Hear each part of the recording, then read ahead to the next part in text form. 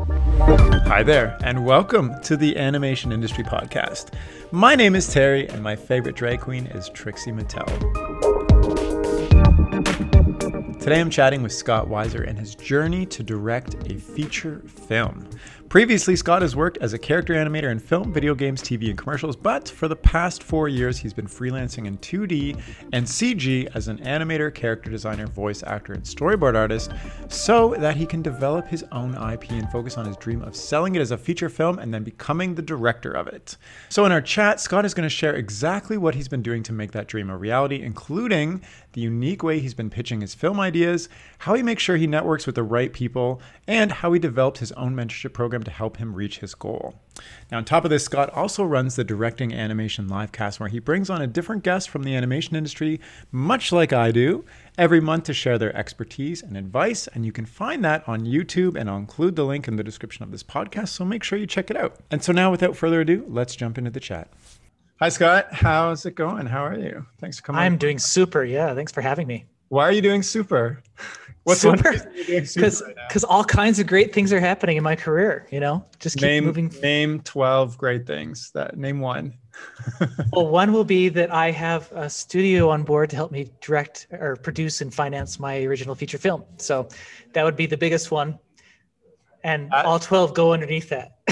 That is incredible. Congratulations. You're like living the dream that literally everybody wants in this industry. You really want it though? Well, I'm assuming yes, if you're going to do it. Otherwise, no. So yeah. Well, I definitely want to chat about that because I think that's amazing. And I think you have a really interesting way of achieving that not many people are doing as far as I can see. Maybe more, but I'm not aware of it. So why don't we roll things back and how did this journey begin for you? Why did you decide animation was the thing for you? And how did you get in to this unique animation club? Well, I grew up doing musical theater. I was in over 35 shows growing up, and I wrote some of those shows too. And it was my dream to write musicals, write books, and write movies. I don't know. As a kid, that's what I wanted to do. All three, you know. Beyond Broadway and all this other stuff. It was very eclectic and but very fun. And then there came a point where I thought, well, maybe I need a more practical career. So I started looking around, and my father said, you know, you'd be good at that Pixar stuff. He didn't even know what it was called. He didn't know it was called animation. And I thought it was a terrible idea because I was like, no, that would still be art, and I need to get out of art. But the more I looked at animation, the more I was like, no, I really think that's what I need to do.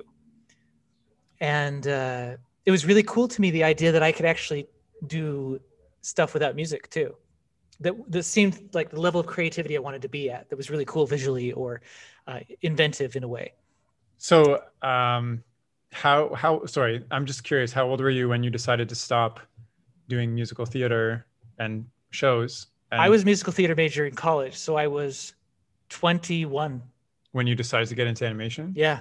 And how did you do that? Do the Pixar stuff? Did you go to school for it? Did you kind of like take some online classes? Did you just? Oh, I should do a disclaimer. In high school, I did take this commercial art class because I did draw a lot, and my teacher gave me this magazine that had the For the Birds on the cover.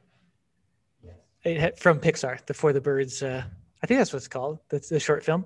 Oh. And I remember looking at that, and then he had a piece of software called, I don't even know what it was called. 3D Studio Max. No, it's older than that. Corel Draw. No, it's CG. It could have been Cinema 4D. Cinema 4D. But like a very old version of it. And he gave me the whole book, and I went home and read the whole book. And then I made this little animated film about a little like rocket that was inside of a lamp, and then he kind of jumps out of the lamp and slides down the lamp and then goes out the window. Okay. So I actually did do animation. And growing up, there was this 3D movie maker that my cousin got into, and he's like, hey, look, we could cheat. We can like build new sets on top of the sets and make these videos. And he lost his enthusiasm really quick, and I ended up taking the CD home and making all these 3D movies with 3D movie makers. So I guess there is a bit of animation kind of layered in there, but yeah. So then how did you get your first job in animation? Did you go to school and train? Did you do it on your own? Like, how did you up your skills from high school? So I created a degree after musical theater, which I did about a minor of classes in musical theater. And then after that, I took three minors, three like art, English, and communication, and I combined them into one degree. It was the Bachelor's of Integrated Studies. And just our local university here does that. It's really amazing. And for that, I did a short film called Creative Hat that is hidden. I don't show it to anybody anymore, just because it wasn't very high quality. It won a national award even. And I did some like live action video. Not very high quality. Wins a national award. Well, there were two things. There were two, because it was for this news. It's the National Broadcasting Society. And so there were two films. I was against another one. Gotcha. And I've seen the other film and like, of course I blew that one out of the water, but Okay. Then I showed it to like a former Disney guy and he's like, yeah, you'll do amazing things one day. And he suggested that I do Animation Mentor, the online animation school. And that was before there were a bunch of other options like Anim School. I'm very impressed with. I'm good friends with them. They've asked me to be on, actually to run the school at one point and then to, like they've asked me to come and be a part of what they're doing. But my other priorities kind of have. Wait, so Anim School was like, hey, Scott, can you come and take over, please?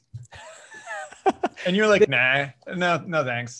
Well, I'm like, I've got all this stuff going. Like, I think I was doing Layers at the time, my short film. And of course, my dream was for Layers to find the producer that helps me do a feature film. So I was like, no, I really need to focus on this directing stuff I'm doing. And I had plenty of freelance at the time. So yeah, but we're skipping around. That's skipping forward. Okay, so high school, short film, national award, animation graduate mentor. From college, animation mentor. That took 18 months. Okay.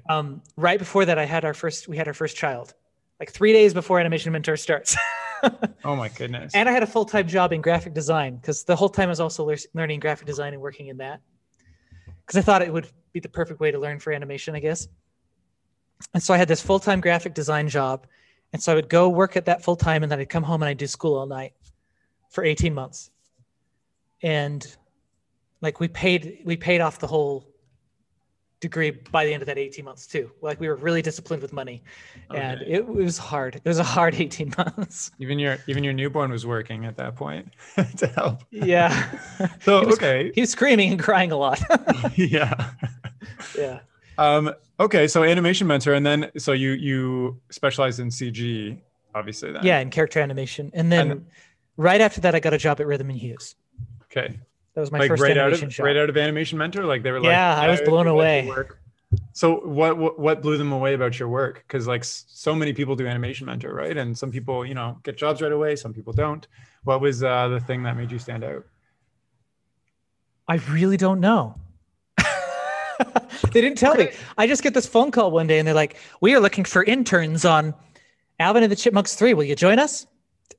I said, yeah. And I came and joined them on Alvin and the Chipmunks 3. It was crazy. I think I made a video for it or something. Oh, maybe that was a Real Effects job though. When did I make the video? It was for the Real Effects job, which is another story. That's after Rhythm and Hues. But Rhythm and Hues was a great experience. We went there. We were interns for a month. It was kind of a confusing time, and I don't know if I want to go too far into it, but I think it's probably useful for people to hear. But we had 10 interns, and we all did the same shot. And it was a shot that had already been animated for the movie. And it was really interesting because the way they treated me was like I was the one that was questionable. Like I maybe wasn't quite good enough, Why did you get that vibe? Like... Well, once they let us all in as full-time animators, they actually took me aside and they said, you're a special case because you really need to improve a lot. So we've put you in this room with all these advanced animators where all the other animators were put in rooms together, but I was put in a room with advanced animators. And that was one of the best things that could have ever have happened to me. Because the guy behind me was like the fastest animator on the movie, and he was giving me all kinds of tips and tricks and he was just amazing. So you're a special case because you were on like the cusp of not making it, or you're a special case because we see you as having potential? That's scary. Well, they told me it was because I needed to improve. But then we went and screened all of our shorts before the whole company, and mine's the one that got the laugh. It got a huge laugh. Nice. So the acting choice was really good. So I think my polish and my body mechanics and that sort of thing just could have used work. I think I could have been a bit more open to feedback. Do you think your musical theater and show production stuff helps in your storytelling? Yeah, it does. Yeah. It absolutely does. Although I had to learn how to hold back. So stage acting is like, ooh, look at me, I'm huge. I fill the whole space with my personality. And then, animation or screen acting is more like, let's tone it back. Let's do things a little bit more small and restrained. There. I'm just curious. It was 18 months you're taking Animation Mentor. You just had a newborn. You're working full time. Did you quit your design job when you got this internship? Yeah, because it was a full-time internship. It was paid. Oh wow. Okay. Oh, it wasn't. It wasn't too much. It sounds like an extremely stressful time where like. No, it wasn't. It wasn't extremely well paid. It was just kind of well paid, but they actually paid for our hotel and the food. And so everything was provided for. I think the flight out there was provided for. So oh, nice. They took us out to some fancy lunches and stuff. It was fun. It was really fun. Was the decision for you to take that internship really easy, or was it like really tough because you had to change your life so drastically again in such a short period of time? Always easy. I was foolish and I knew what I wanted, right? I wanted to go to California and be an animator. So yeah, it was very easy. Dang. Okay, you're working on Alvin and the Chipmunks. You get put in the room with all the best animators. You're like soaking up sponge. Yeah. How did that go? That went well. Another cool thing that happened was actually there was one of the best animators in the company. The guy who supervised us during the internship, he was filming this guy. And he's like, he was like skipping. He was trying to do a Mickey Mouse skip. He's like, it's just not good enough. It's not good enough. He's like, Scott, how about you try it? I tried. He's like, that's great. So there were several pieces of animation that I inspired in the movie too, that I will never get credit for, but that was kind of fun. So you're building rapport and you're doing really great. That's actually a really cool story. And when you see those scenes, you're like, hey guys, this is the scene that I did. Yeah. when my family and I went and watched it in theaters, I kept telling them I did this on that part, and then I did this on that part. And so while you were working here the whole time, were you just thinking like, how do I get to the top and direct a feature film now that I'm working on a feature film? Yep, that was my plan. So my plan was, I'm going to break into the industry, get to Pixar. Within 10 years, I'll direct a feature film. Did you get to Pixar? No. Is it 10 years later? It is 10 years later. And look at you're directing a feature. But okay, so obviously there's a huge gap in between. And so this is just like your first job. You're working there for a couple of years, but you transitioned to fully freelance. So you decided to get out of kind of the established industry and do things on your own terms. Why did you end up moving? Well, you wanted to touch on the unemployment period, right? First? Sure, yeah. I mean, let's talk about that. I thought maybe that was in the same. No, that's right after Alvin 3. So Rhythm and Hughes was already starting to fall into a bankruptcy. And then a year later, they were bankrupt. They went bankrupt right before they received the Oscar for the effects on Life of Pi. It was just a weird thing. And people started to realize there's something wrong with the industry, with how money is being used within the industry. And so I don't know if you remember, but everybody's profile pictures in animation turned green. We were all green screens on Facebook for like a month. Yeah. And so yeah, that was part of because I was one of the first rounds of interns that didn't actually stay on at the studio. The rest of them, like one of the guys that I was on my team, he's one of the supervising animators at Disney.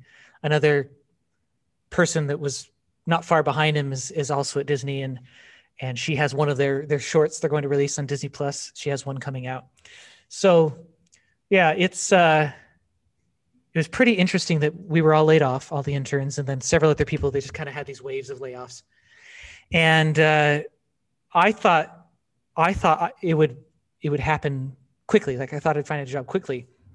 And I actually did interview at Real Effects, and they interviewed only 3 people.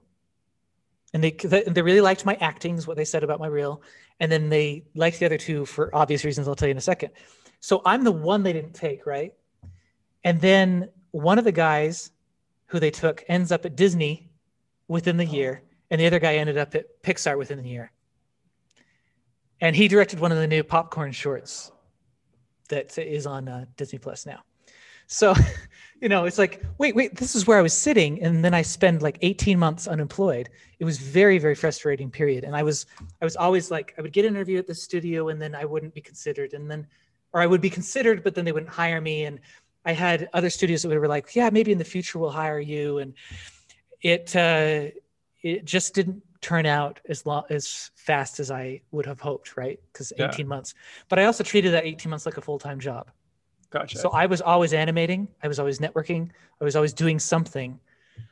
And then about a year into it, I did get so tired of animating that I created a book that was called Invisi and the Misfit Supers. And it was my first pitch. It's more of a pitch for like a series. And I don't really push it forward anymore. Maybe someday I'll resurrect it. And Can we back up a bit? Because so you're unemployed for 18 months. First of all, I'm curious, do you have any inside scoop on why the company went bankrupt? You said because of the way money is managed. I don't know if you can share anything. Well, yeah, the effects companies were at the whim of the studios. And the studios were trying to get the lowest price possible. And they were I'm sure they were taking quality into account. But a studio in like California, El Segundo, California, was competing with studios that were overseas and stuff. And so that was constantly driving the cost down while the quality of work was going up. And so it was just becoming very difficult for an effects company to survive. Gotcha. Now I think they've balanced things out again, hopefully. Fingers crossed. I'm part of the strategy, send it to Vancouver. Vancouver subsidizes some of the work. Yeah. But yeah. So those 18 months, like how are you, so you're treating your time off like a full-time job, but how are you making ends meet at the same time? Oh, we lived with my in-laws. So you have to move back in with your in-laws.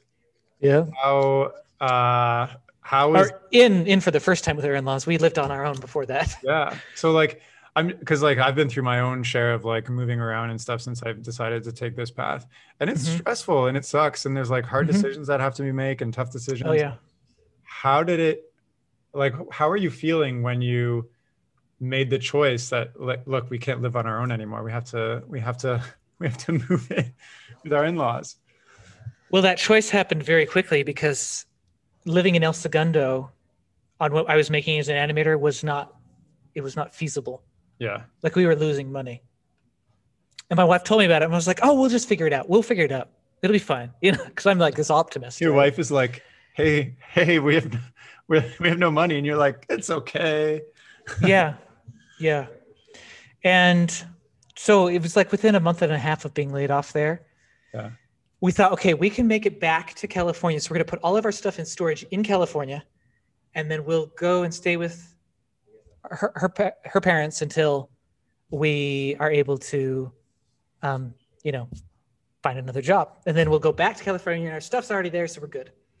So you didn't consider you always said, I'm going to be in the animation industry from this point on. Like, yeah. And in California. And in California. So it was like there was like no exit strategy. There was no plan B. There wasn't like, okay, now I have to get as some people call it, like a real job. Yeah, that wasn't an option. I was going to do the dream. Nice. Why is that dream so strong for you to go through all these challenges? Well, now I realize it's because I love telling stories. Yeah. And the directing thing has always been at the top of the list. And I actually did have a professional I really respected in the industry who told me not to tell anybody about that. It's like, don't tell anybody you want to direct because they'll roll their eyes at you and they'll be like, yeah, whatever.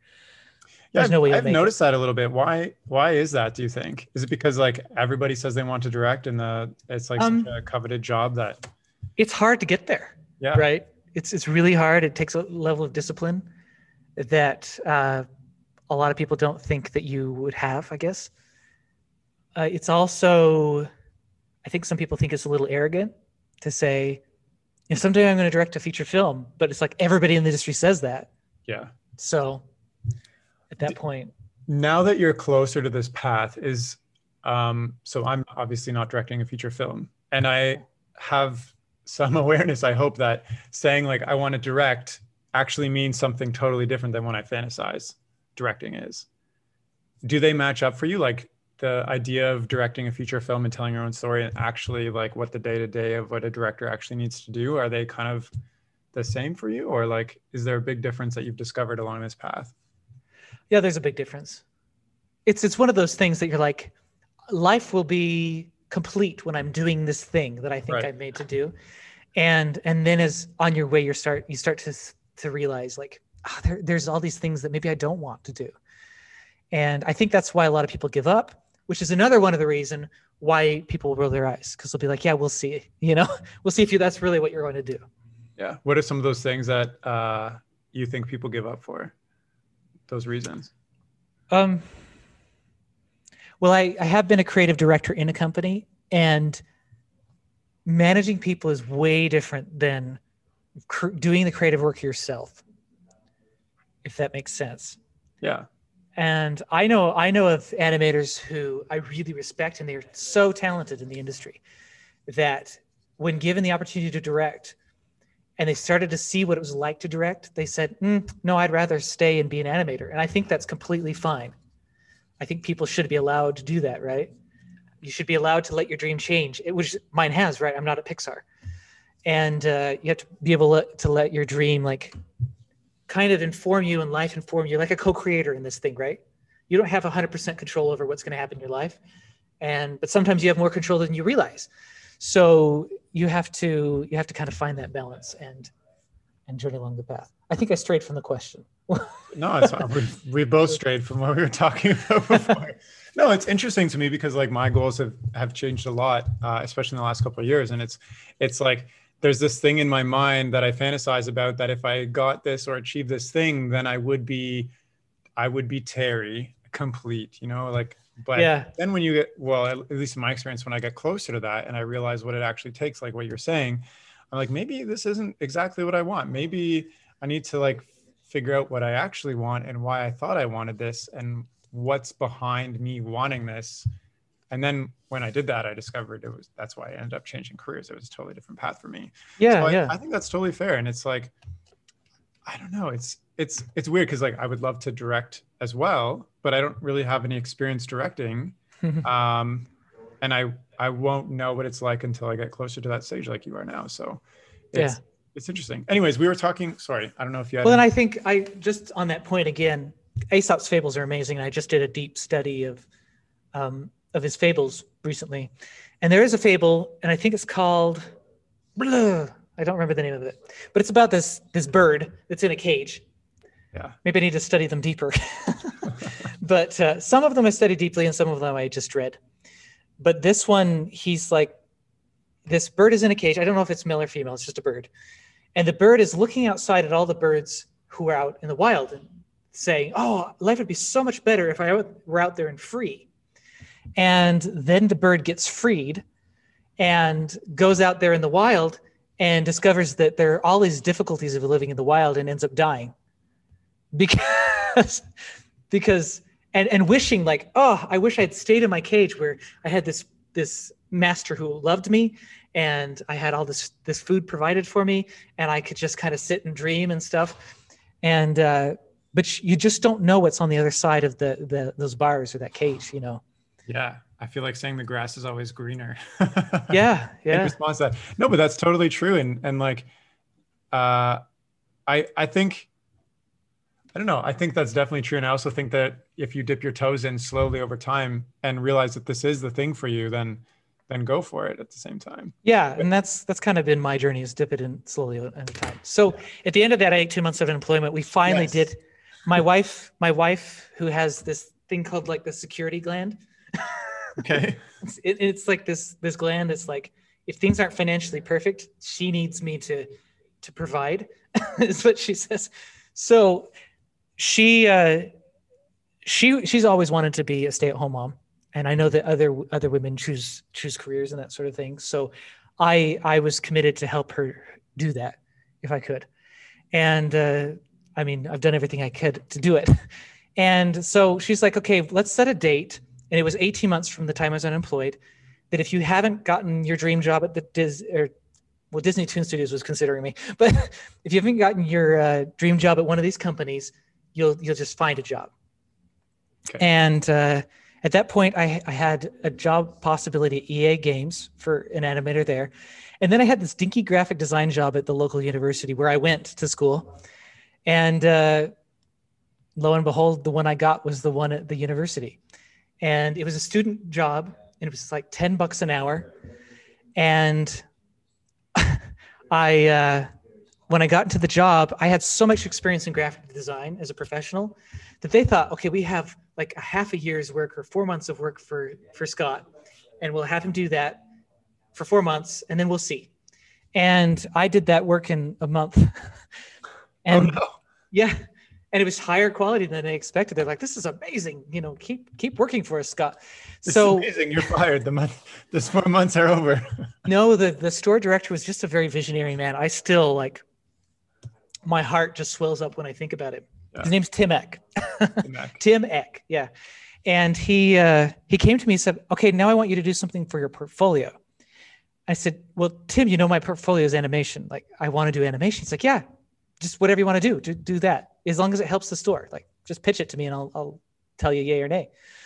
So I got this idea of this little creature called the imposter, and he would haunt the campus store. And something that's different about the Weber State campus stores is actually owned and operated by the university.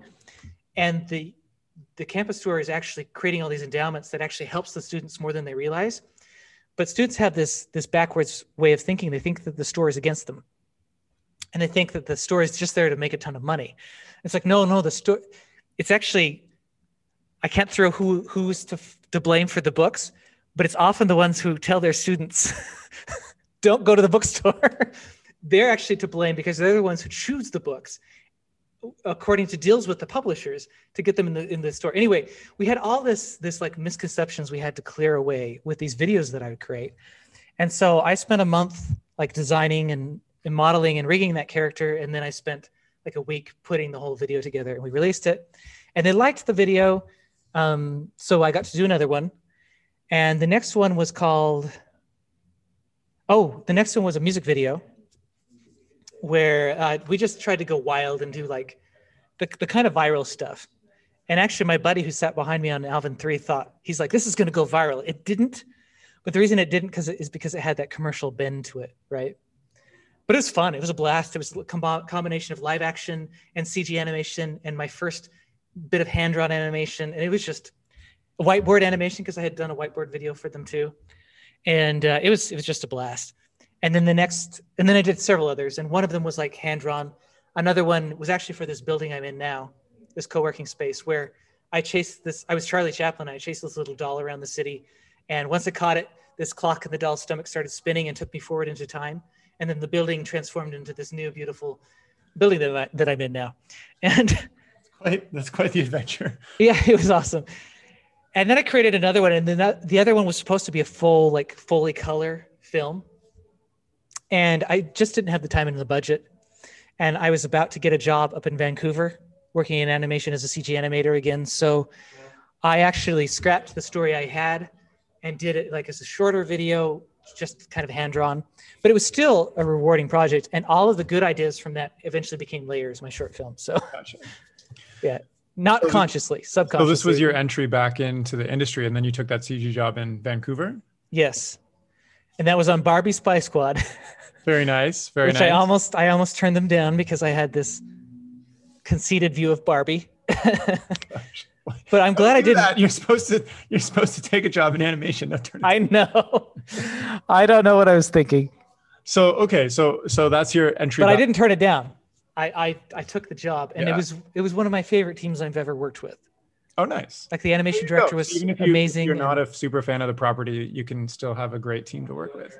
And I ended up being a bigger fan of the property. It was fun. It was fun. So you said during those 18 months that you were unemployed, you were networking, you were animating, et cetera. Did that pay off in getting these jobs? And every year I went to CT Next too. So I've been to CT Next for 10 years. This would have been the 11th, but it was online. Yeah. And I was still a big part of it, but I wasn't attending it.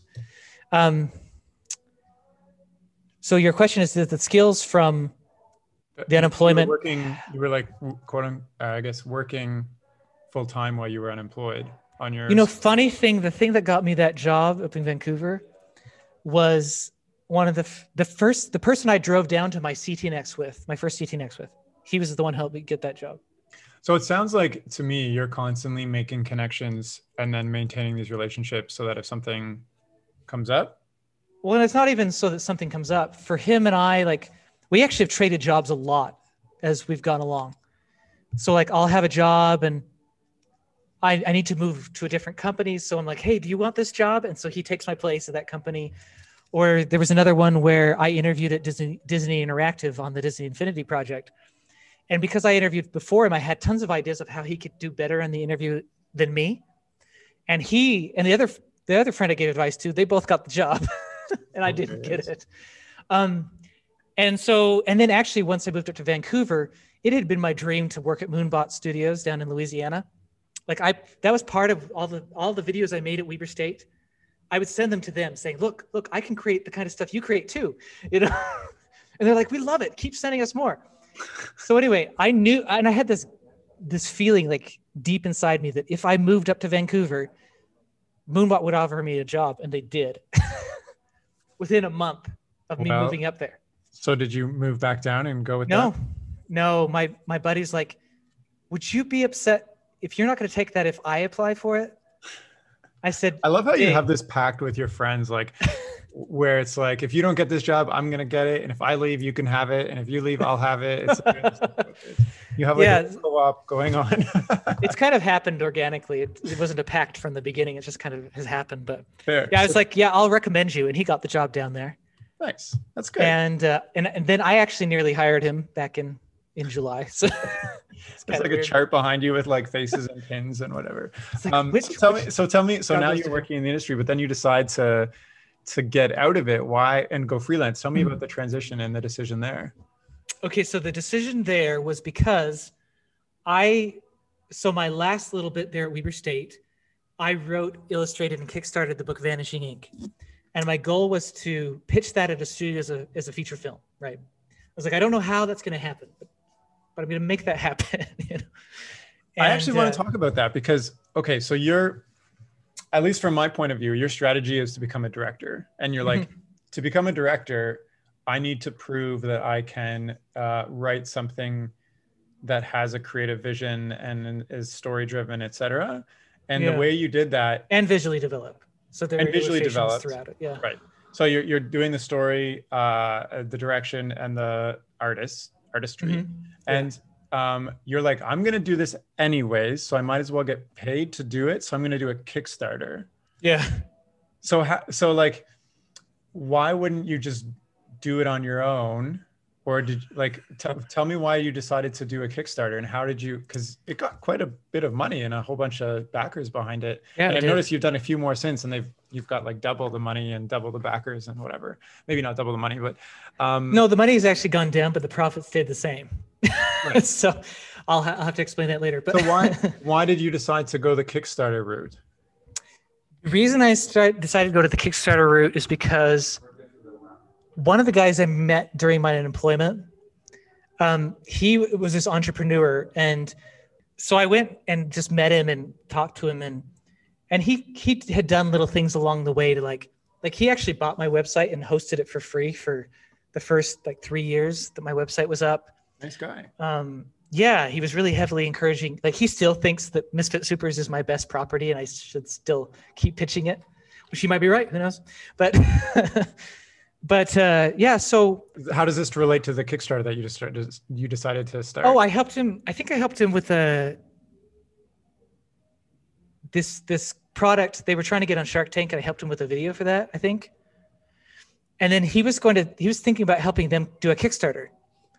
And I was like, yeah, I would like to do one too. So, and I promised him like half of the profit. It's like, so after I buy the books and everything, half of whatever's left over will go to you. Why though? Was he just for fun? I was dumb. Wait, so you're like, I'm gonna write this And I book. knew he knew I'm how to gonna do a make money. Like I knew Kickstarter. he had the marketing know-how. Okay, so he helped you market the Kickstarter. He did, yeah. Okay, there we And go. at the same time, he started like he was doing all these experiments with Kickstarter, and he had this new business partner. Anyway, they ended up creating this company that helped Kickstarters raise much more money than they ever would otherwise. But So that was how did- after our Kickstarter. Too bad. So how did you get your Kickstarter funded with so many people behind it? Like, I feel like if I were to start a Kickstarter right now and be like, hey guys, I'm writing this book, etc., I might get like 20 people versus like hundreds. Yeah, I sold at least half of those in person. Gotcha. So like, So I went to person and I was like, would you like to buy this book? This is the book I'm writing. Would you like to buy it? And if they did, I'd say, okay, go to Kickstarter and buy it. cool. How did you And then get a big started? percentage of those said they would and didn't. And then there was some marketing behind it. And obviously my friend helped market it and that Are you sort of talking thing. like Google ads or like Facebook ads or something? We did do some Facebook ads. They weren't very profitable. Yeah. Doing a book through Facebook ads is really challenging. I've done it on Vanishing and I tried it a little bit on Cirque du Solitude because I worked with Funded Today actually. Yeah. So after leaving the industry, because we really got off the rails. Who didn't knows we? what we're talking about right now? Yeah, I know. So when I was at Rainmaker in Vancouver, right when I got the books, they said, we want pitches. So I'm like, I have a pitch. Here you go. And it's a book, look. And you can flip through it, you could read it. There's illustrations, Yeah. And I have all these positive reviews. I even printed out the reviews for them. Did you work with an editor as well? Or is this like I did. That friend of mine, because he's so well connected, he's like this really busy mind. And he's always like multitasking and everything. So he's like, I found you an editor. She's going to do it for free. And I was like, what? What? Is she any And good if she's doing it for free? Well, she was kind of trying to build her editing business, right? Gotcha. Okay. And she was teaching editing. And so she did mine for free. And then she used it as an example for her students. Like she showed my awful manuscript and how she helped fix it. And, so it was kind of a win-win for us Nice. because we were both kind of rising together. Okay. So let me backtrack. You're working, you decide that you're not close enough to your directing path. So you want to create a pitch. You do that by creating a book. And then right when the book is published, your company that you're working for is asking for pitches. Yeah. And so you give it to them. And I pitched it. So you pitched it and then what? Yeah. And then they said, we'll get back to you. Okay. But it went well. I thought it went well. And then I actually left that studio and went to work at another studio in Vancouver because I had to have a year contract for my son to get in school. They wouldn't let us in school in Vancouver without a year contract. Oh, wow. So I couldn't stay with Rainmaker like I wanted to because they only did 6-month contracts. And I loved it there, which so I was sad. Dang. So I went to Bardell. And when I was at Bardell, I did get an email from them of their analysis of the film, like what they thought. And it was interesting because I could actually tell who in the room wrote which paragraph. And the one who was their VP of creative, so she was over the creative, like getting the creative things to happen. Her name was Fonda Snyder, and she wanted to be my agent privately, like outside of Rainmaker. She said, I'd like to work with you in the future. So that was cool. But obviously it didn't become the film. So I also pitched to Bardell. Yeah. I won't tell about that story. Hey. I pitched at another company that I just happened to run into this other guy who had just purchased an effects company. I pitched at his company. And actually his whole staff was very excited about Vanishing Ink, but he gave it to a reader. And the reader's job is to convince the producer why it's a bad idea financially to do the film. And so he obviously gave the book a bad review. And so I didn't end up doing that film. And then Braun was the last studio I was at up in Vancouver, and they wanted me to pitch as well. And I actually pitched that one, and I also pitched Cirque du Solitude at the same time. So I was like, I have 2 ideas. And How do these pitches go? Like you're like, hey, I have this book, go read it. Or like well, you have to like give an analysis of the story. Like you have to say this is how like a very quick version of what the story looks like. And Right. these are the cool moments that I hope are in the film. And this is the kind of artwork that you'd expect. Like here's a little bit of development of the artwork and that sort of thing. Yeah, but usually studios don't take pitches from outside sources. Right. So most of these pitches came from working there in the studio. Okay, so you have like a little presentation made, you've put out the artwork and some slides, you have the book with you, you have some good reviews about it, you have this agent behind the scenes, and you have, sounds like a lot of connections. What, I just lost my train of thought. I had a big question to ask and I just, I forgot it. Okay. I can finish that story, then you can think of another question. Sure. So I pitch it to the director and the producer on Henchman, the film I was working on. And I actually ended up running into the producer like a week later on the transit there, the SkyTrain there in Vancouver. And he's like, hey. And he starts talking to me and he's like, okay, so here's the deal. We already have like tons and tons of properties that are at this level that have this level of quality. And we like the ideas just as much as this one. And so for you to give us this, and we would pay you like $1 for it, because you're not going to make any money until it gets greenlit, right? It would mean that it would be tied up with us and you wouldn't be able to pitch it anywhere else. So we don't want to take your pitch. But He said, you're so good at this, you need to keep doing it. And I thought, with how hard I'm working in the animation industry, I just can't do that. So I went back to the Kickstarter guy, and I said, what would you think of me creating your video and page design division? So I'll help you build a part of your company, and then I will be able to make enough money to focus on my stuff too. And so by hiring a bunch of people to do the work, then I could be able to focus more on my creative stuff. And he loved the idea. Okay. So I left the industry and I started as their creative director there at the company. It was a very difficult company to work for because of the type of clients that are doing Kickstarters. Like, they're very scrappy and they want big success for a little bit of work, right? And so it was really difficult managing customer expectations, and it was very difficult to build a creative team inside of that. Really kind of, sometimes it was a toxic structure, sometimes it was fun and enjoyable, but you want like a creative team to kind of be, insulated from that. So, I learned a ton from that. And the sad thing to me was, while I was working there, I didn't have enough time to develop the things like I wanted them to develop them. And so once I had built that and gained the skills I needed to go freelance and to actually be really successful in freelance, then that's when I moved to freelance. Did you have a bunch of clients lined up for freelance? No, I didn't. That was a downright miracle. Okay. Like, the guy I'd hired to take, so I had a video division and a page design division, because you have a video on Kickstarter and a page, right? And those are two different skill sets.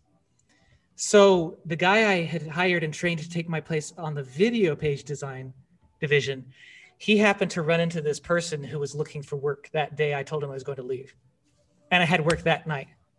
That's crazy. He's like, it never works out that way. Like, it was miraculous. It was, call it what you will. If you call it the universe, call it God, it was miracle. It was remarkable. So, and they're still my biggest client till today. Gotcha. So I've had I couldn't have survived with just them as a client, but yeah.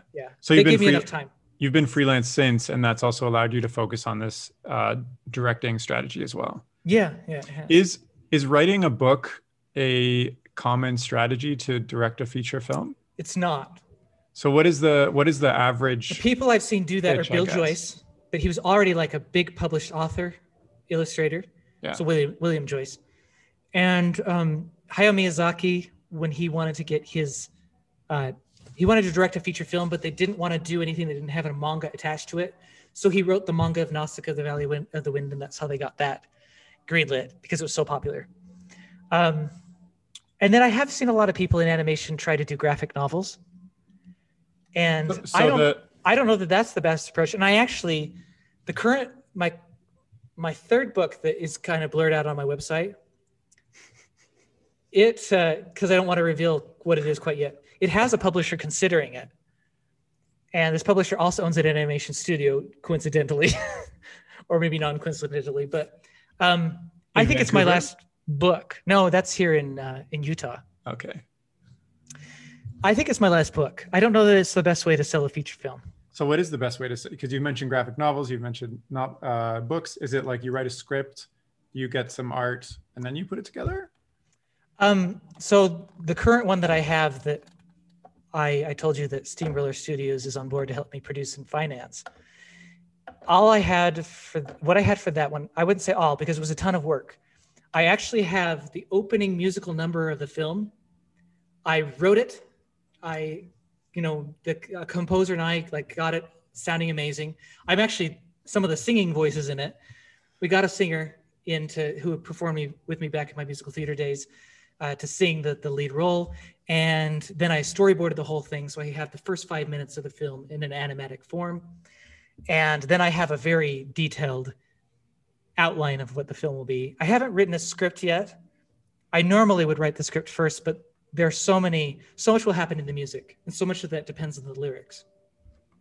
So I haven't from all your experience from pitching, and I guess people asking you questions and seeing other people pitch, you decided the best route was to, I guess you already had the book or you were writing the book, but to create an actual showcase of what the movie's going to be like by having. I don't have a book for this one. Oh, you don't have it? Sorry, you said that. So by having an animatic, because it could only be done as a musical. The outline, some of the music, so that when you're pitching it and somebody consumes it, they are already kind of in the film, I guess. Yeah. So what is the secret sauce to get, because there's so many people pitching all the time, various things. What is the kicker that got yours the attention that got it to where it is now? Why this one? So the owner of Steamroller is a friend. I met him back in 2013 at an animation expo, at the CTNX Animation Expo. I had nothing to gain from him. He had nothing to gain from me. We just started talking for some reason, had a wonderful conversation. I actually have the email that I sent him to follow up after CTNX, and it says, "You were my favorite conversation of all of CTNX." And I don't know why. I can't remember exactly, but I think I do know why, because I've been interacting with him a lot the past, few months, and he's amazing. Mm-hmm. He's just remarkable. And I guess he in his mind thought, I'm going to hire that guy someday. And now you're making a feature film. So congratulations. That's awesome. Yeah. So that was based on a relationship that I had no idea would get me anything. So if you didn't have this relationship, what was your plan for the next? Because your plan for this year is to make 7 more pitches. I guess you're still doing that. I don't know, but what is your philosophy of how I become a director? Because it seems like from an outside perspective, my perspective, it's I'm just going to keep creating new ideas and pitching and making connection until something hits. Yeah. So, but why not take one really strong idea and develop it versus, because, you hear the advice where it's you really have to believe in it. And if you have too many, it might seem like you're flip-flopping around a little bit. Yeah. I'm sure you've heard all that, right? So why is this your strategy? And I guess philosophy for achieving your dreams? That's a good question. I would think it'd be fairly obvious from watching the Directing Animation livecast that I host. Oh my goodness. We can talk about that too. You go watch every episode, then you'll figure out my strategy. You've hidden it in plain sight. Well, the livecast is part of the strategy, right? It's part of the same reason you started your podcast, is you wanted to learn about animation. I wanted to learn about directing. And so I thought, what better way than to bring in producers or directors or different people in the different levels of the team and figure out how I can be a good director to them. Because directing is really, it's like a teaching role. And not everybody can teach. Not everybody's a good teacher. And so I do think that teaching is very important. You have to have a passion for teaching. And teaching is this, you're going to take this Terry Abel, right? Is that how you pronounce your last name? Ibel. Ibel, yeah. So Terry Ibel has these talents in stop motion animation. Now, I, as the director, am going to help Terry become twice as good as he would be alone, right? And so directing, like I think it was Ed Catmull in Creativity Inc. or in some interview I listened to him, who said that most people, like he feels like directing talent is rare. And he said that most people, even people who work a lot with the directors very closely, don't realize what it takes to be a good director. And so that's why I'm like, that's a tough question, because I think teacher would be a big thing. Like you want to be a teacher, but I think you also have to be a visionary in a way, because you're not just saying, okay, Terry, come up with a project and let's make that project great. It's like, no, Terry, we have a whole vision and we're going to steer like hundreds of people toward achieving that vision. It's a very expensive hobby, right? Yeah. In Pete Docter's recent podcast on the Bancroft brothers, he said that this is a very expensive way to express yourself, you know? And so to him, filmmaking is not about self-expression. It's not about the story you want to tell. It's about what the audience needs and will enjoy. And so, yeah, I just keep picking up little things along the way that help me realize, like, okay, this is what it's going to take to be a good director. I mean, that was all pretty good advice, and I like how you said about the teaching thing. I'm wondering, why have you created multiple pitches instead of just focusing on? Your question's about that. Well, because Vanishing Ink, like, there's so much to learn from that. Yeah. Like, Cirque du Solitude is twice the book that Vanishing Ink was, right? So that's part of it. So you keep improving every time. Yeah, I keep improving with each pitch. So you're not trying my to wife finished the new book, the red blurry book, last night, and she was sitting in our bed and she was just in awe. She was like, "This is amazing! This is amazing." She's like, "This really is your best work," you know. Nice. So that was cool. You know, it's got a lot of work to do before it's done, but yeah. So each one has gotten better. The other thing is I have so many stories to tell. Like these 5 next pitches actually came from 50 ideas that I've been writing down. So, and then I narrowed them down to, like, I think these are the 12 most viable commercially. And then I had people vote them down to 5, right? Okay. Nice. So part of that is just like, I have so many stories to tell. I mean, that's fair. And like you said, you are a storyteller at heart, and that's why you've chosen this. I was going to ask you what made you kind of discover that, but I guess that's the answer. So let's talk about, okay, you're on the path right now to direct a feature, which is like a big goal of yours. What is success for you personally in this school? Like, you're going to do it, but what would be success in doing it? Would it be that, you know, 1 million people see it, that it's leads to the next directing job, that you tell your story? Like, what is that thing that you're gonna walk away and go to bed and feel proud about? I feel proud that we finished the movie and that it makes enough money to say it was successful enough, right? So like turns a profit, I guess. Yeah, we want it to turn some kind of profit, but no, pretty good profit, I would hope, for the sake of the investors and all the people involved, right? But of course, my internal goal is I'm making it. Like, the day-to-day is like, how do I make this the best thing it can possibly be, right? But then I want to set my end expectation a little low so that I'm happy when it's done. I also think, I think there's a big component in enjoying the journey. Like, I don't think that I'll feel any different when I finish the film as it did working on it. Especially because I've done this many projects beginning to end. Yeah. Like, it's weird. It's weird when like, some days, like, the reward of Cirque du Solitude or Vanishing Ink came at random times.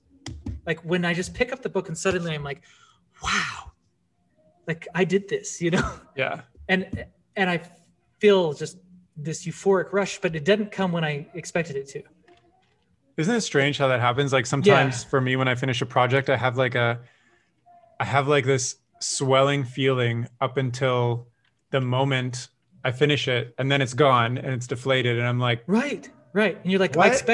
I thought I was going to be feeling amazing. Yeah. And then it's just Yeah. like, cool. Now I'm just sitting in my apartment and it's dinner time, I guess, or whatever. Well, I and mean, Hayao Miyazaki is one of my luminaries, and when he was asked why did you make so many films, he said, "Well, every new film is to get rid of the curse of the last film," right?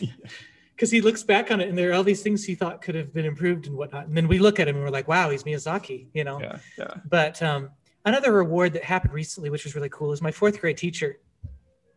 I did very bad in fourth grade. Like, I had really good grades. Like, my parents thought I was a genius as a kid. And then I moved to this other school district that was far ahead of the one that I had been in. And I thought that I could just put in the same amount of effort and still get really good grades. And I wasn't getting good grades. But this teacher was really cool because she kept saying, "Oh, he's really good at theater. Oh, he's really good at drawing. Oh, he wants to write a book." And I actually wrote a book in fourth grade about this girl with blue hair and she turns into a river. And and so she just kept encouraging that. And in my yearbook, she wrote, "Someday I'll read your books and watch your movies."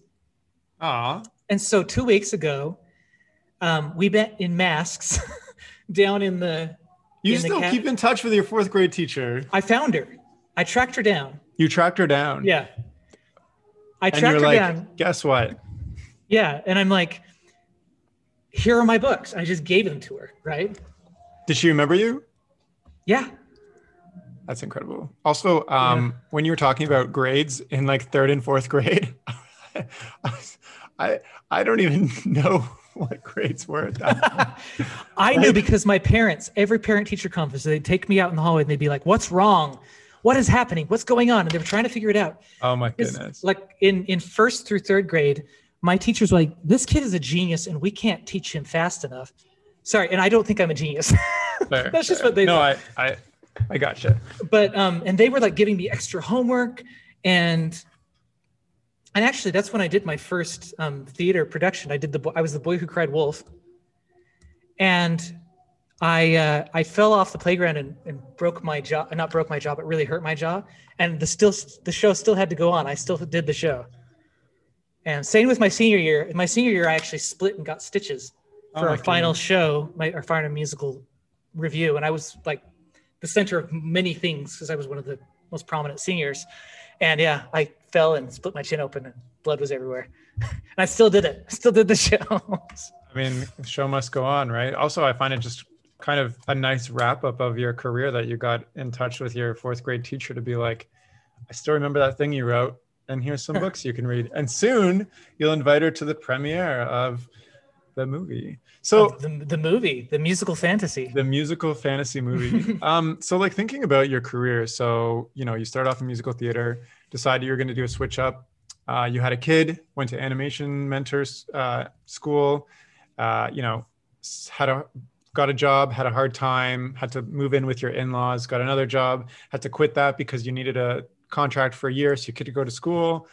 Then you meet these random people who kind of change your life a little bit and slowly in different terms. And it actually ends up where you're doing freelance and pursuing becoming a movie director, which you're on the cusp of being right now. Looking back and reflecting, like, what is the biggest thing you've kind of learned about yourself? Because, at the start you said you were foolish and just kind of doing things and you had a dream, and now I think it's good to be foolish. So like reflecting, maybe you can just reflect, like, what are your thoughts on just reflecting on all that stuff? I really think that story of me falling and hurting my jaw and the boy who cried wolf, I didn't realize this till I posted on LinkedIn about those 7 pitches I'm releasing this year, right? One's the book, the other's this musical that is greenlit. And then there's 5 more film ideas that I'll be releasing posters and essays for. But I posted that on LinkedIn, and tons of other directors reached out and they're like, "I want to connect with you. Let's talk." And it's just very interesting. That was an interesting LinkedIn post. It is one of my most impactful I've ever had. And so I met with all these people who wanted to meet with me, and we had conversations. And that's when I realized that this story of me falling and breaking my jaw is one of the most defining stories of my life, because it's happened over and over again. Like, I have fallen, and I won't even go into one story, which would take me tons of time to tell. It's more of a personal, spiritual story. But there was a time where,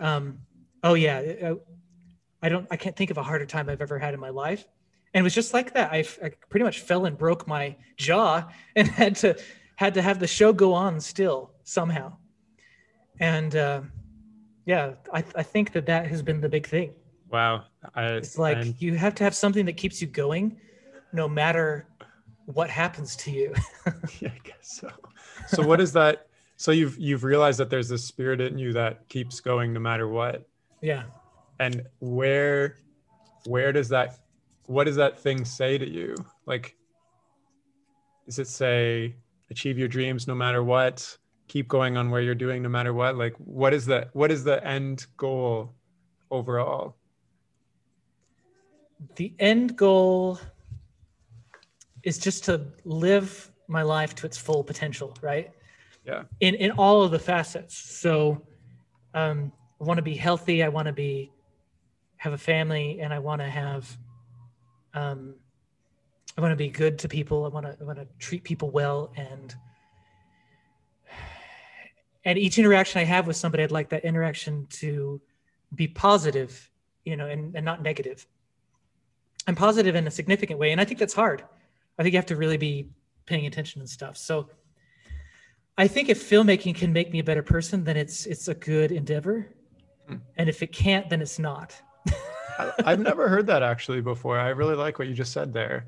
It's like, maybe in like a summary Cole's notes thing, it's like if you choose a career that makes you a good person, I guess, a better person. Yeah. Would that be correct? That would be correct. Yeah. Because this industry is hard, and it's like... It is. And a lot of times that thing inside of me that is so ambitious has been so frustrated. Like, why can't I ever make it to Disney? And actually, I do have friends at Disney who are like, come join us for Frozen 2. You could do a run of show contract and stuff. So the opportunity has kind of been there. Yeah. But the more that I've been on this road, that I almost feel like guided to do. Not almost. I feel guided to do the stuff I've been doing. It's like, yeah, I could go to Disney, or I could finish writing this blurry red book. I feel that. Will be someday the name will be announced. It'll be on my website someday. You can go see it. It's blurry and it's got a V on it. Like squint my eyes and maybe they'll get in focus. So yeah. Was it always like that? Because like I'm pretty new into my animation career, and there's like a lot of stress. It's a lot of hours and like figuring things out and like anxiety sometimes. And I've let some relationships slide because I'm not focusing on them.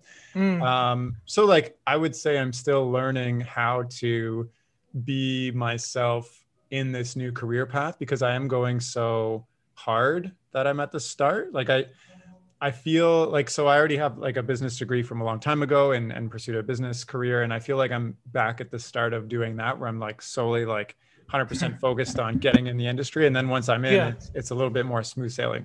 But I feel like at this point in my life, I shouldn't be doing that all over again. So I'm wondering, did you go through a period where, it wasn't making you a better person in the ways that you just described, and you had to reach this? Yeah, I think the period that's most like that is the period where I was doing full-time work and animation mentor full-time. Yeah. And I just didn't have the emotional bandwidth to provide for my wife's needs and my child's needs. And I guess I provided for their physical needs. It was more the emotional needs. Yeah.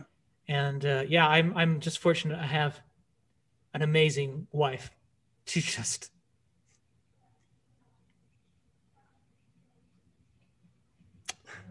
Yeah. I don't know. I don't have the words for it. Like, that's fine. That's perfect. You don't need words.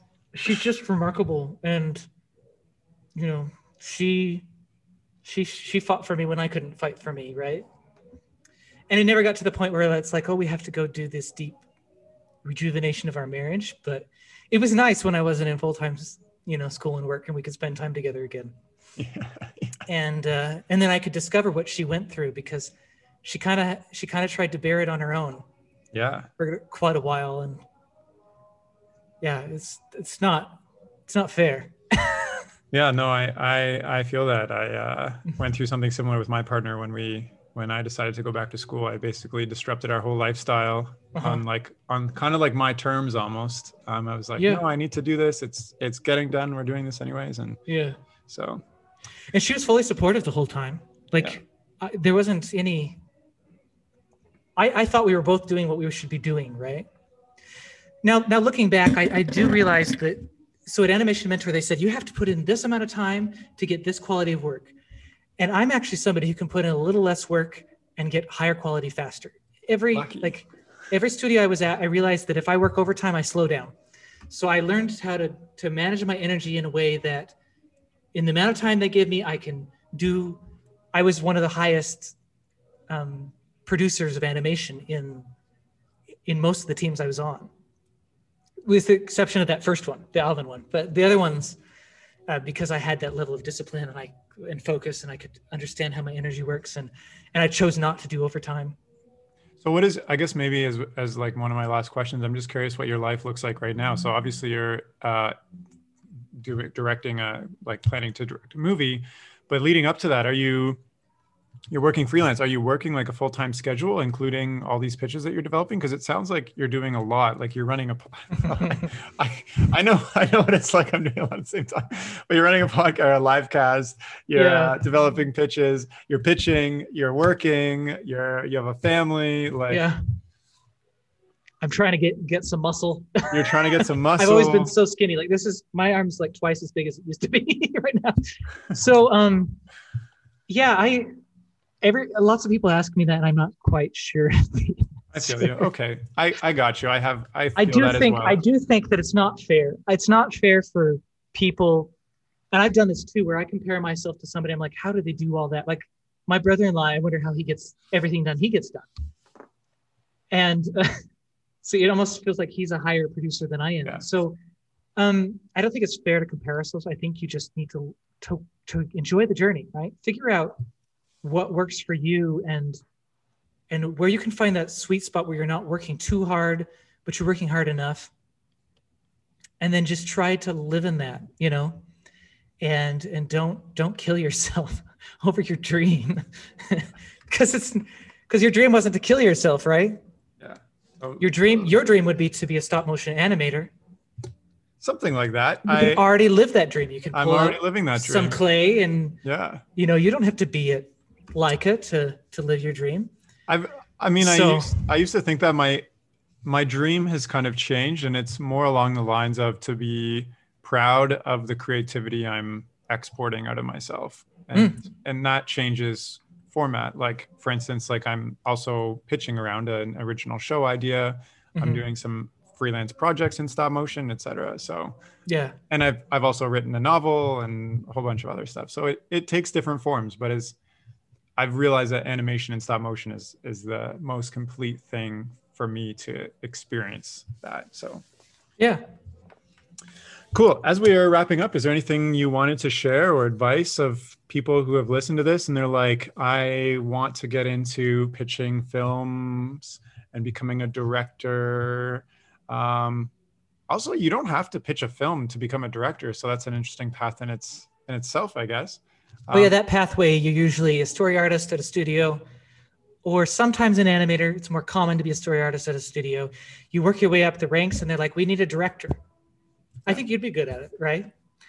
And, I've interviewed several directors that are in that circumstance. And are you trying to hack is the wrong word, but like jump ahead with this pitching strategy?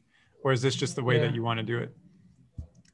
I actually was, I did interview to direct animation on SpongeBob at Camp Coral back in November. But you turned it down because... I did not turn it down. You did not get it? I interviewed for it and I thought this could be very valuable experience. It could teach me team interaction and some things within the industry, because I had it with that creative division at Funded Today, but I wanted to get it more in like the animation zone. And a more experienced director came along and got it. Fair. Which is great. I met the guy. He's amazing. Yeah. We networked after, right? I was like, good job. That's really cool that you got to the possibility of directing. That's well, and I just looked at it as this is a sign of things to come, right? And actually, when I was interviewing it, I was hoping in the back of my mind, I hope this thing works out with my musical fantasy pitch. Like I hope that actually is the thing that takes. So far, it looks like it's possible, but I will give a disclaimer. Like, it's not like I'm at Pixar and they've said, okay, you have,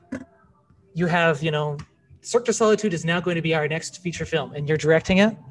This one still has several things, like several business things to figure out and details and financing and all that stuff to figure out. But I couldn't have picked a better partner to figure it out with. Nice. And he's at a stage right now where lots of people are reaching out to him and wanting him to do work. And he's only committed to a couple people. So I really feel fortunate about that. That's really right. Because he doesn't have enough bandwidth to work with everybody. Fair. And so that's a very fortunate position to be in. Something that could happen is this project could fall through, right? And I'm not planning on that happening. And I'm planning on finding a way if it does, right? Well, and you have 7 more pitches you're developing this year if it does anyway. So I really hope it doesn't fall through because this sounds like an amazing experience. Even with all those pitches, to me, that's the one I care the most about. Yeah. Like if I got to direct one film, that would be it. Nice. And there are tons of other producers out there. I'm hoping it's the one that I'm currently talking with because he's remarkable. I don't know many other people like him in the industry. So yeah. So what would my advice be to people listening? Something I did keep wanting to say, like my journey is so unorthodox. That's like a religious term. It's so like outside of the norm, right? Yeah. It's okay to go and do the norm. And I think you should, if that's really your dream. And there are some people who dream on working at Disney and they get there and they love it. You should just do that if that's what you want to do. If that's not what you want to do, I think it is good to stay flexible, to say, okay, it's okay, I didn't make it to Pixar, but maybe I can make something else. Or like I did at Weber State, it's okay that I'm not at Moonbot yet. And actually, the reason I actually did interview at Moonbot as I was starting to create these new things. And I think they didn't hire me at that point. So that was another one where it's like, okay, I can't be at Moonbot. So I just started creating stuff that would be Moonbot-like, right? Yeah. And then that got their attention enough that they're like, okay, now we really do want to hire you. We want to get your energy down here. So I do think that it's good to be flexible. It's good to learn that a positive attitude isn't just like telling myself I'm going to be positive. It's about learning to look at your current circumstances, finding what you can be grateful for, and then just trying to use what you have right now to its most power and capacity, right? Mm-hmm. So if you're an unemployed guy working out of your in-laws' basement, well, be the best unemployed guy working from, or girl working from your in-laws' basement that you can be. So famous last words right there. No, I like that. I like that sentiment a lot. And I think you're right. It really is down to what do you have in front of you and how can you turn it into something positive and that makes something more out of what you have, I guess. And I also really liked about what you said, if you don't get that job at whatever studio, start making stuff that's whatever studio like, because nothing's restricting you from that's how you would get the job anyway. Yeah. You're not going to do pinups of women that aren't clothed and expect to get a job at, actually, maybe you could, but you want to put in your portfolio the kind of work that studio would want you to be doing, right? Totally. So and it's okay that you draw what you like to draw, in your spare time. But when you're gearing your portfolio together, you want to send the portfolio like the kind of work that studio does. Cool. Is there anything else that you wanted to share in our final moments? There was a thought. So I've had a lot of people this week coming to me, and it's on the same line of thought of like break your jaw and keep moving forward, that kind of stuff. And I've had a lot of people coming to me for like, I want to talk about this hard thing I'm going through. And over this book, Man's Search for Happiness. Is that what it's called? It's by Viktor Frankl. I always botch the name of the book. But it's Man's Search for Meaning. For meaning, which is even more important. I think we're so backwards in our society where we're like, I want to be happy, right? Happiness is the ultimate thing. Everybody says that, right? But happiness is not actually a very good goal because it's momentary, it's fleeting. Meaning is a better goal. Viktor Frankl was in a concentration camp in Nazi Germany. And he watched friends of his who were Jews who were suppressed, and not suppressed, but like, well, they were suppressed in a way, but they were like going to be killed. Like they were tortured. All kinds of horrible things were done to them by the Nazis. And some of his friends, as they were going to their death, became bitter and hated the Nazis and could only focus on the negative that was going on around them. And he had to learn how to flourish. He actually became a better person by going through Nazi Germany. It's like, how do you do that? And a lot of it was like a saying that I quoted my friend the other day is the only thing you cannot take away from me is I'm going to botch his quote. This isn't exact, but the only thing you cannot take away from me is my ability to decide how I will feel and react about what's going on or what you do to me. So he still has the ability to change, to choose his attitude about what's going on. And over that has come up. I even had a guy he's like, I hate this stuff I'm doing right now. Like, but it's really fulfilling. But like, I hate it. How do I get over hating it? And I said, well, you actually should just embrace the fact that it's going to be hard. And that's part of the process, right? Yeah. That's so happiness true. is less important than meaning. Living a life that's meaningful is much more important. Yeah, I totally agree. I've heard this story before. It's a very impactful one. I just looked up the quote and I just thought I would say it. Yeah, say the actual quote, not botched by Weiser. You're very close. It's the same sentiment. The one thing you cannot take away from me is the way I choose to respond to what you do to me. The last of one's freedoms is to choose one's attitude in any given circumstance. Right. Yeah. And can you imagine what he had done if he just felt like a victim? Yeah. The whole time. And if he just blamed the Nazis and stuff, we would never have the great writings of Viktor Frankl. I wouldn't even know who Viktor Frankl was, right? And yet this Jew who lived years and years ago, that almost sounds derogatory to say that, but he was a great Jew. I love Jews. He lived many, many years ago under Nazi Germany. Like, he's impacted my life because he learned about the importance of meaning over happiness. Yeah, I think that's amazing. Yeah.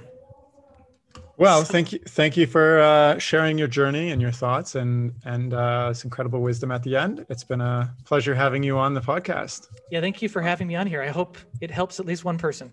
If that one person's you, then it was worth it. Honestly, every one of these chats helps me in a different way. So great. I'm still very grateful to do this every single week. Yeah, it's helped me too. It's good to reflect. Cool. And if you're listening and you want to, follow Scott's work or get in touch or see some of his short films, you can check out his YouTube channel, his website, or his Instagram. And his Instagram is Scott K. Weiser, but I'm going to include all the links to this in the description of this chat. And that's all for now. Thank you so much for listening. Okay, bye.